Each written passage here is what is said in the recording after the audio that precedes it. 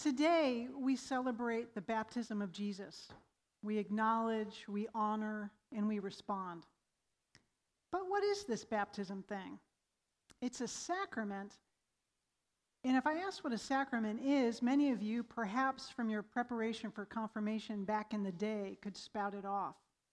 A sacrament is, and this is on page 857 in your prayer books, sacraments are outward signs of inward and spiritual grace given by Christ as sure and certain means by which we receive that grace. Simply put, sacraments are things familiar to us that God uses to show God to us. In our contemporary culture, baptism may be thought as something we do to babies, and we go, "Aw."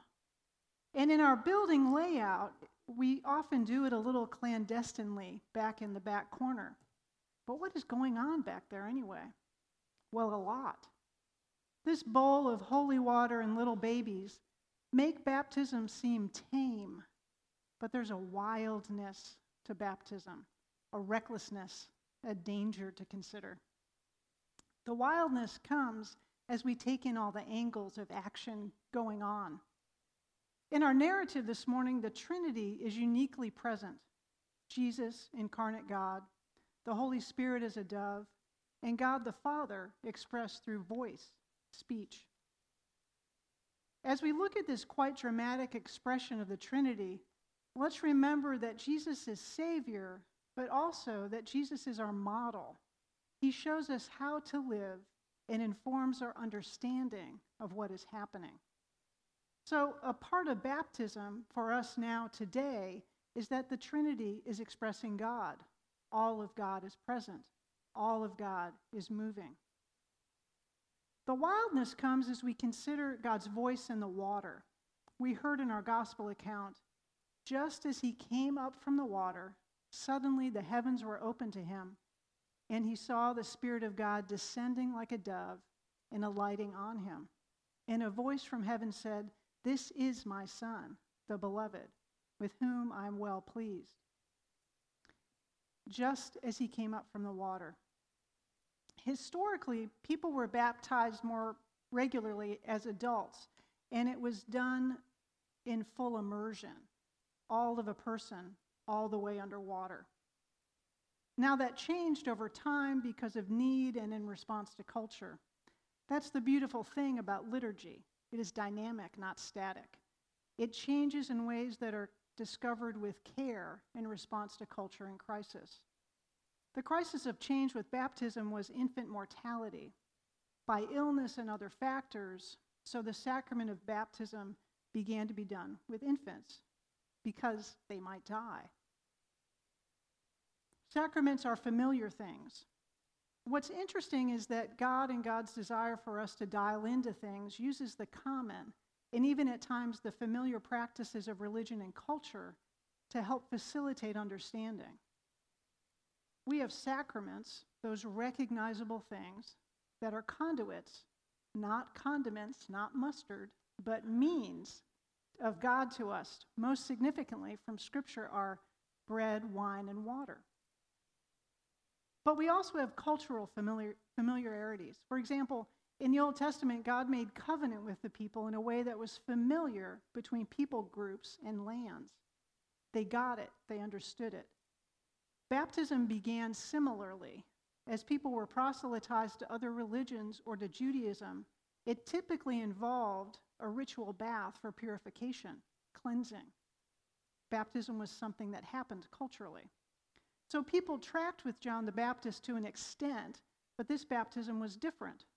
It involved not just an outside of the person, but a supernatural happening within.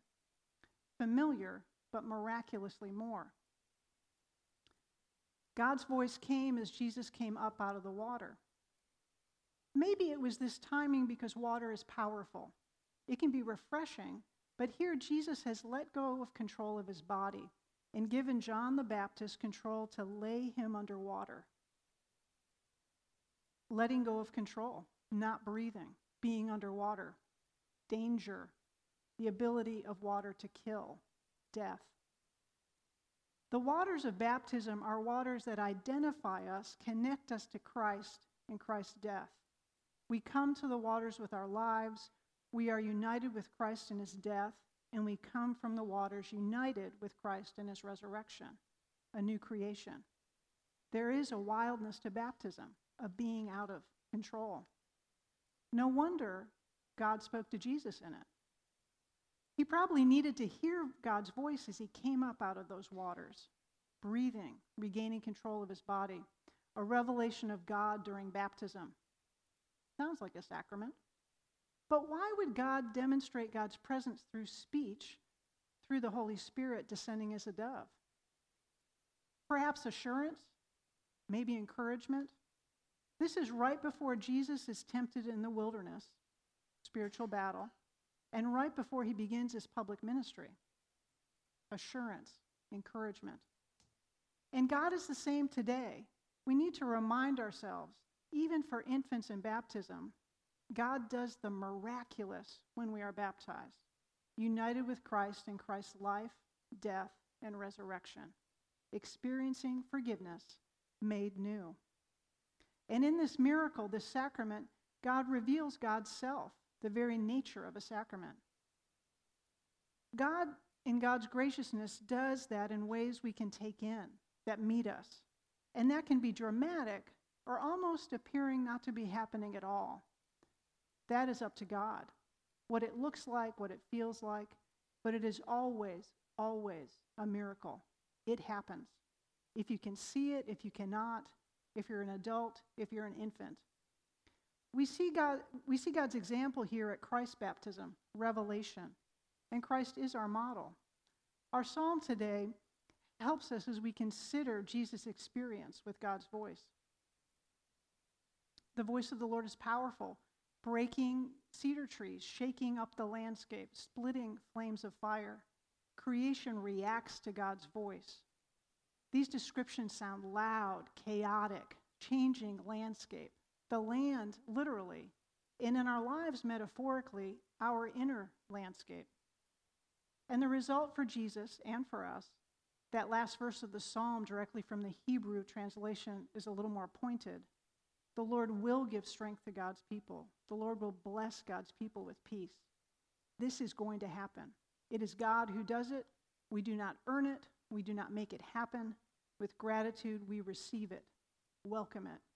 Strength, peace, the fruits of revelation of God, of sacrament. Baptism is not a neat and tidy thing to merely coo about as the water touches the babies. It is a wild revelation of God that miraculously transforms us, a conduit of revelation, perhaps strength and peace. My guess is beyond the miracle we all experience, it is also quite individualistic. God specifically provided for Jesus in his journey, and God specifically provides for us individually in ours. In a moment, we will renew our baptismal covenant. Let us be present to this. When we speak these words that for many of us were spoken for us by parents and godparents, let us with intentionality remember our commitments, remind ourselves of who we are, and celebrate all that God has done.